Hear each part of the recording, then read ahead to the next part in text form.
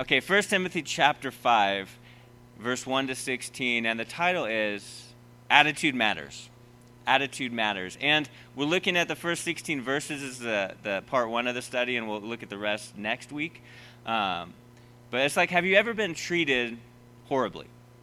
Like, it does not feel good to be treated badly, right? Like, there was a point, I promise you, there was a point in our marriage where, like, there was a 6-month period, years ago, but where there was a 6-month period that my wife and I had the worst restaurant experiences. I don't know what it was. Every time we went out, it was just bad. And it was really weird because it was this consistent time where every time we went to a restaurant, it was just, there's something negative happened. It was crazy. And trust me, my wife and I aren't expecting a 5-star experience everywhere we go.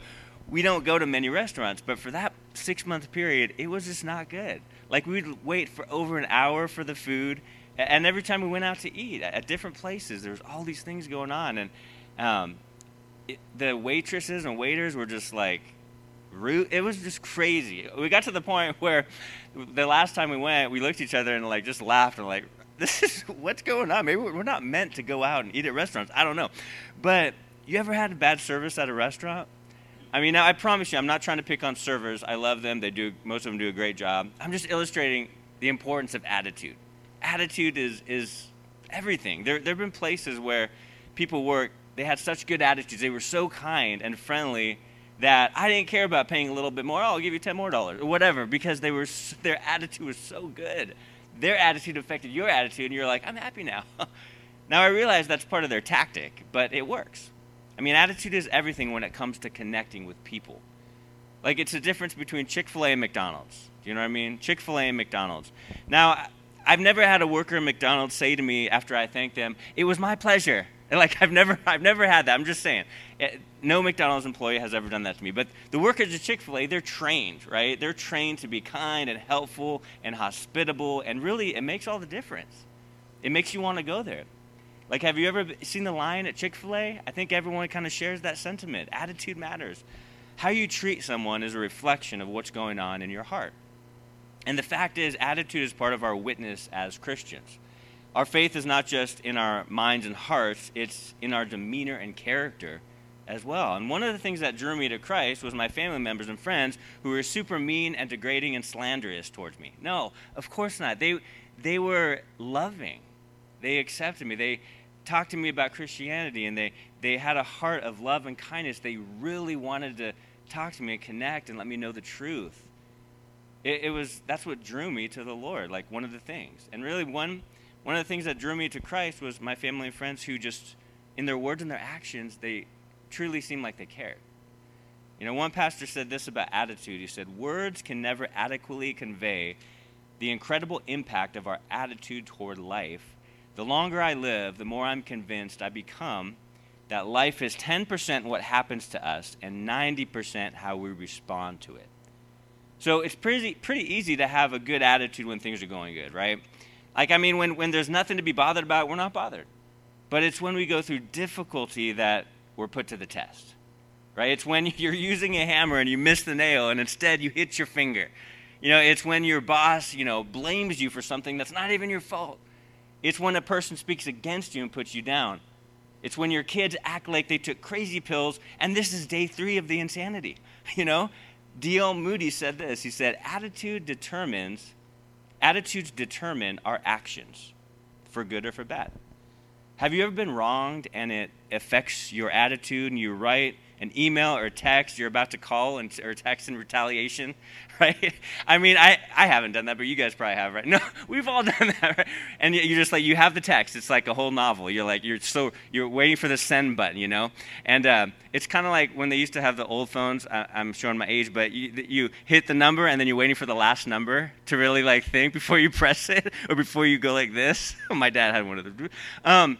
But you're just waiting and you're like, man, you're about to send that thing, but you know that you shouldn't.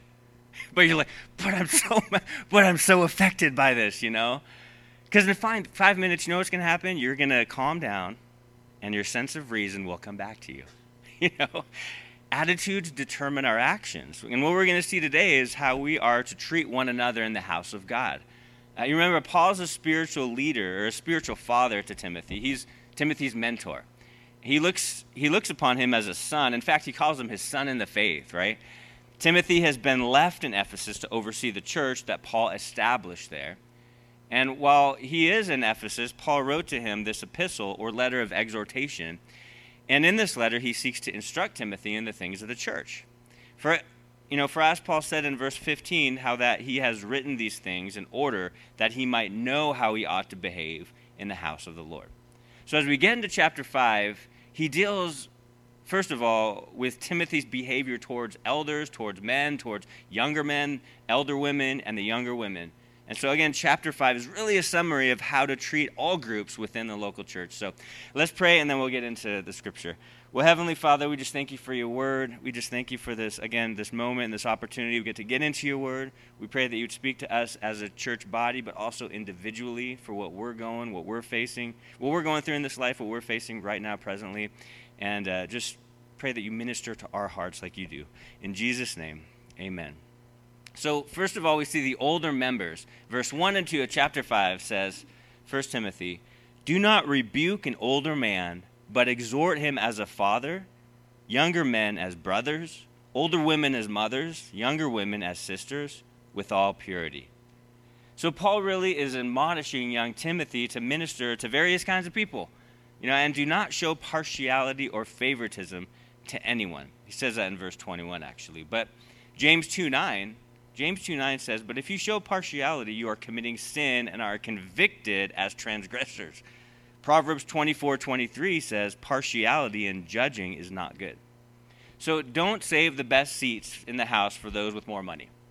Basically, don't treat those better who could possibly do something for you. Ooh, I'm going to be extra nice to this person because there's something I can get out of it. Right? Treat everyone with the love of Jesus. Simply put. And Paul told Timothy not to let older people despise Timothy's youth. And at the same time, Timothy was urged to not ignore the older people in the congregation because they were older. Timothy was really young. It says, don't rebuke an elder, but treat him as a father. So Paul exhorted him to love and serve all people regardless of their age. The church is a family, so treat the older members like a mother and father, and the younger people like your brothers and sisters. It's like my wife told me when she was first saved, there was a time where her closest friends in the church, they were all way older than her. Like she was like 19. She had friends that were like 38 and 39. She was super young when she started going to CCLAX on the West Coast, and there were not tons of people her age there. But it wasn't about connecting with only her specific age. It was about the community of Christ connecting because of him. Now, a college and career ministry did eventually start for her age and all that, but really, we're connected through true fellowship in the Lord. So in the context of the first two verses, it's about correction. There is a certain tactful, loving way to call attention to a person's sins or mistakes. Don't correct someone with a heart of anger because it will produce strife and end up creating barriers between you and the other believer. You ever confront someone when you knew it was too soon to confront them? You needed to calm down first and pray, but you didn't. I would just say something we all know, that don't confront anyone in the heat of the moment. Those times where you have your paragraph formed in your mind and you're really going to give it to that person. And you win, in your mind, you win. It's like a competition. Usually that's the time to not confront, but just to seek the Lord to cool down first. But the point is, there is a way to treat people. And the godly way is the right way. Attitude matters. And Paul goes on in verse 3, talking about the older widows now. In verse 3, he says, honor widows who are really widows. But if any widow has children or grandchildren, let them first learn to show piety at home and to repay their parents, for this is good and acceptable before God. Now she who is really a widow and left alone trusts in God and continues in supplications and prayers night and day. But she who lives in pleasure is dead while she lives. And these things command that they may be blameless. But if anyone does not provide for his own, and especially for those of the household, he has denied the faith and is worse than an unbeliever. Verse 9, he says, do not let a widow under 60 years old be taken into the number, and not unless she has been the wife of one man.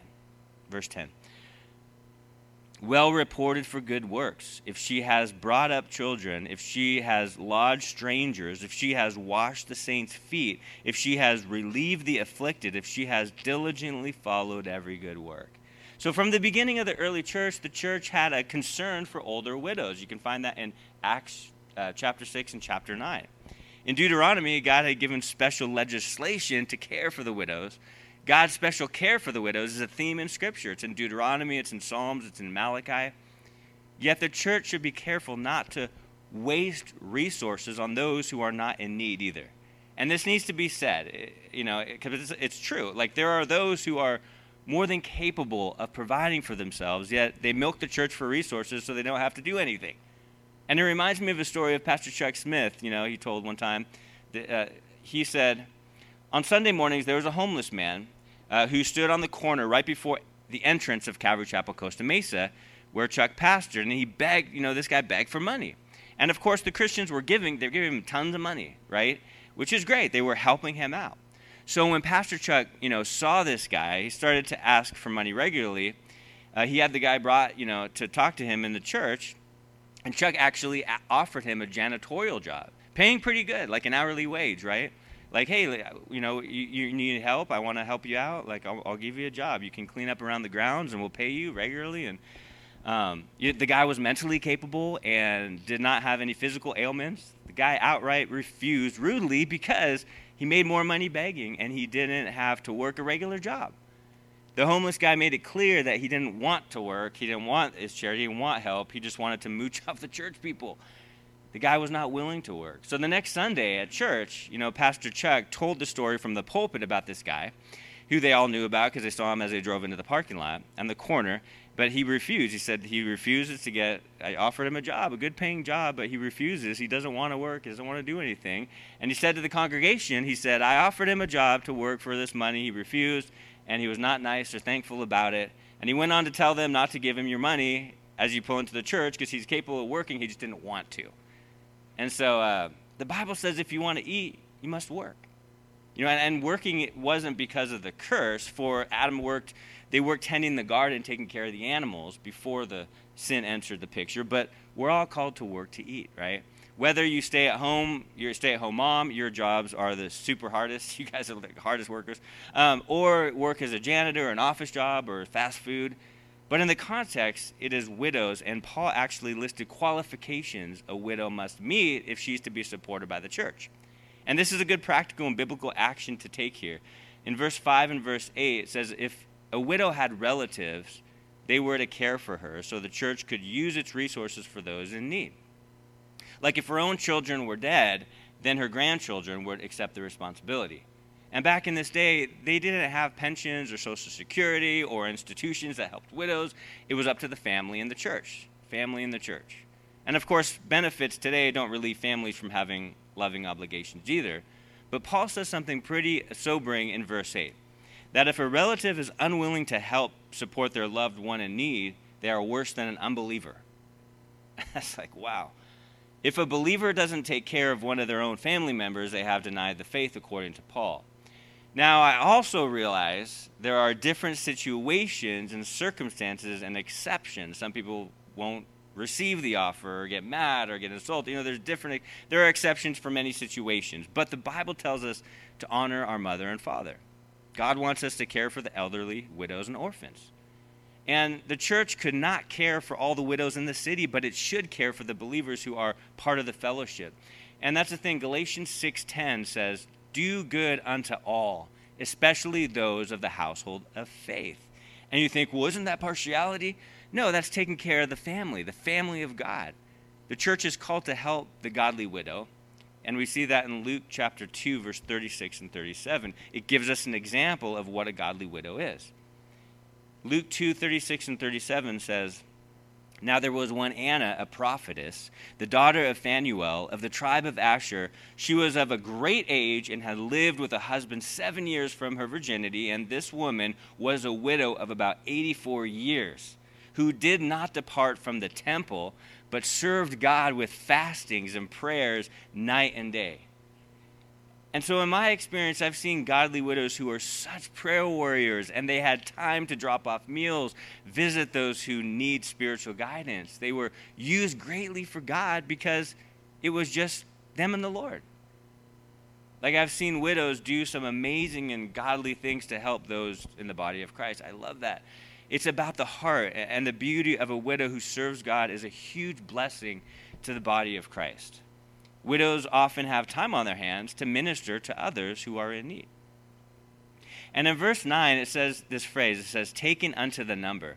It means put on a list, to be put on a list. The early church actually had a list of widows who ministered in the church in various ways. And those widows back in the day were often on the church payroll, and they would just minister all the time because they were free to minister all the time. It's like they would pray for people all the time. Prayer is such a necessity generally, so when widows can actually spend their whole time praying for needs, how awesome and powerful is that? We need more prayer warriors, right? Prayer is powerful. And even in Acts 9, we see a group of ministering widows. And older widows can be amazingly used by the Lord. And through the years, I've seen older people doubt that God wants to use them because of their age. I'm too old to be used now. You know, I'm past my prime. There's nothing left for me to do for the Lord. But that's not right.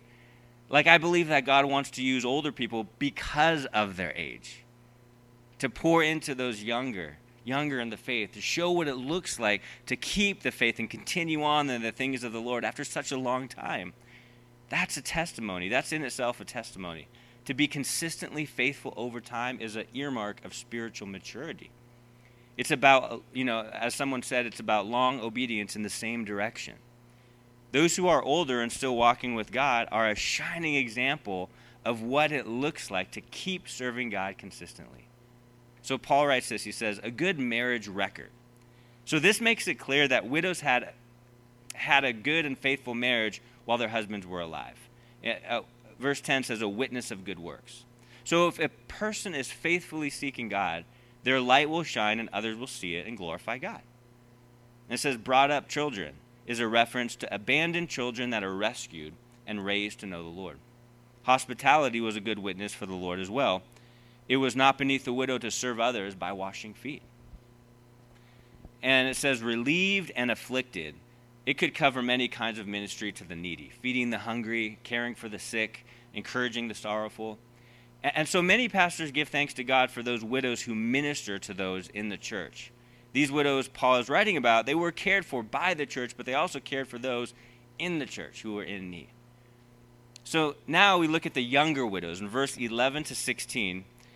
Verse 11 to 16, which says, but refuse the younger widows, for when they have begun to grow wanton against Christ, they desire to marry, having condemnation because they have cast off their first faith. And besides, they learn to be idle, wandering about from house to house, and not only idle, but also gossips and busybodies, saying things which they ought not. Therefore, I desire that the younger widows marry, bear children, manage the house, give no opportunity to the adversary to speak reproachfully. For some have already turned aside after Satan. If any believing man or woman has widows, let them relieve them, and do not let the church be burdened, that it may relieve those who are really widows. So younger widows were women who were under 60 years old, but it's clear Paul was really writing about much younger widows than that. It wasn't likely that a 59-year-old would bear children, if she married. So Paul forbade Timothy to enroll the younger widows and put them under the care of the church. And the reason for refusing him is in verse 11 to 14. So there was an agreement within the church here that the widows would remain widows in order to serve the Lord full time. But there's another possible interpretation. These younger widows, if supported by the church, would have the opportunity to live it up and find other husbands who were unbelievers. So by marrying unbelievers, they would be casting off their first faith. I agree with the first interpretation, though. Paul makes it clear the younger widows would have time on their hands to get into sinful activities. They would get into the habit of being idle rather than useful for God. They would have time to be busybodies and gossip. There is a definite connection between idleness and sin, right? Paul had encouraged against using the charity ministry of the church to encourage people to be idle, like we call it enabling people today, right? Yes, the church should assist those who really need help, of course. That's what we're here for. That's one of the main reasons. But it must not subsidize sin. The church should not subsidize sin. And as a pastor, I've had to make many decisions regarding these instances, and it was not easy. At my last church, we were on a busy street. We had a lot of homeless people coming in and out, going down and knocking on the door, asking for things. And there were many instances of us giving food to the needy families, but there were also instances of those who appeared to be in need, but were actually not. They were just taking advantage and trying to get free stuff. There was one guy that was really rude, cussed us out, smoked outside of the church, and he stood there. And one time, we had to watch this guy because he was very rude if you didn't give him money. And he would sit in his wheelchair right outside the church. And he said Vietnam vet. He had a thing and everything. And so one time, one of us followed him, and so he rolled to the bus, stood up, put his he could walk. He even had so basically I had to call the cops sometimes because he was so he got so violent. And he rolled his wheelchair into my shin, and I was like, "What?" And I was crazy. And so the cop was like, "Oh yeah, we know him. He makes the circuit. He makes the rounds. He can walk. He's a lot of trouble. He's not homeless. He has actually an apartment." And it was but he was taking advantage. He didn't want to work. And so we have to discern. It's kind of like when you see someone in need out there in the world. I think a good practice to do is to pray and go, Lord, do you want me to give them money? Lord, do you want me to buy them a meal? Lord, do you want me to just pray for them? Do you want me to just say Jesus loves them? Or do you not want me to say anything? Give me discernment. I think that's the best thing to do because each situation is different. But these younger widows would try to take advantage, to try to get free stuff and just mooch off the church. So we see the requirements for younger widows in the last couple verses. So Paul had written about the negative things about young widows. Now he writes about the positive things he wanted young widows to do to be approved by the church. He wanted the younger widows to get married and have families. Well, while not every single person is supposed to get married, marriage is natural for those who have been married before. So it's kind of like, why remain lonely in widowhood if there's another opportunity to have a husband and a family? But let me tag it with this, 1 Corinthians 7:39. All of this had to be done in and of the Lord. It's about God's will. It's about his leading, obviously. And in Genesis 1:28, the mandate to our first parents were, be fruitful and multiply. Most families in the South, I think they get this. Do you know what I'm saying? I'm like, wow, I was shocked when we moved here. We're every family has at least 4 kids. I'm like, wow, look at all these kids. In Southern California, we had 1 kid. And barely made it. It's crazy. Probably because it was so expensive. But the normal result of marriage is a family. And some say, well, I don't want to have kids because of the craziness of our world today. Well, if you do some history research, explore how horrible it was in Paul's day in the first century. It was bad. It's still bad. But God is good. And he's still good. So if parents do not have children and teach them to live for God, who will? It says guide the house means rule the house. So marriage is a partnership, but at the same time, the husband and the wife have divine giftings from God, and they are different giftings, and that is a good thing. And so the word occasion is a military term that means a base of operations. And the enemy would love to tear apart a family's home, a wife's home life, and make her feel inadequate or like a failure. Sure, some wives and moms work outside the home, that's fine, but still, it must not destroy the order of the home. How Christian wives and mothers manage their homes can be a testimony to those outside the church. A mother's ministry is the home. It's so incredibly important and can be such a great witness for the Lord. And that's what I would say, moms, your ministry at home is essential and it's a blessing. Yes, it's tough, but you have the Lord and you get to let your kids know about the Lord, which is amazing. And so Paul basically summarizes a principle of each family member caring for its own members, and we must honor parents and grandparents and seek to provide for them if they have need. And sure, not every Christian family member can take care of another family member. Each family member must decide what God's will is in the matter, and these decisions are not easy. But the important thing is that believers show love and concern and do all they can to help each other, because attitude matters. What we say matters. Read James 3. How we treat each other matters. I just want to leave you with some scripture references concerning our attitude as believers and how to treat one another. And the first is Leviticus 19:18. Says, "Do not seek revenge or bear a grudge against anyone among your people, but love your neighbor as yourself." He says, "I am the Lord." Proverbs 31:26 says of wives, "She opens her mouth with wisdom, and the teaching of kindness is on her tongue." Proverbs 19:17 says, "Whoever lends to the poor lends to the Lord, and he will repay him for his deed."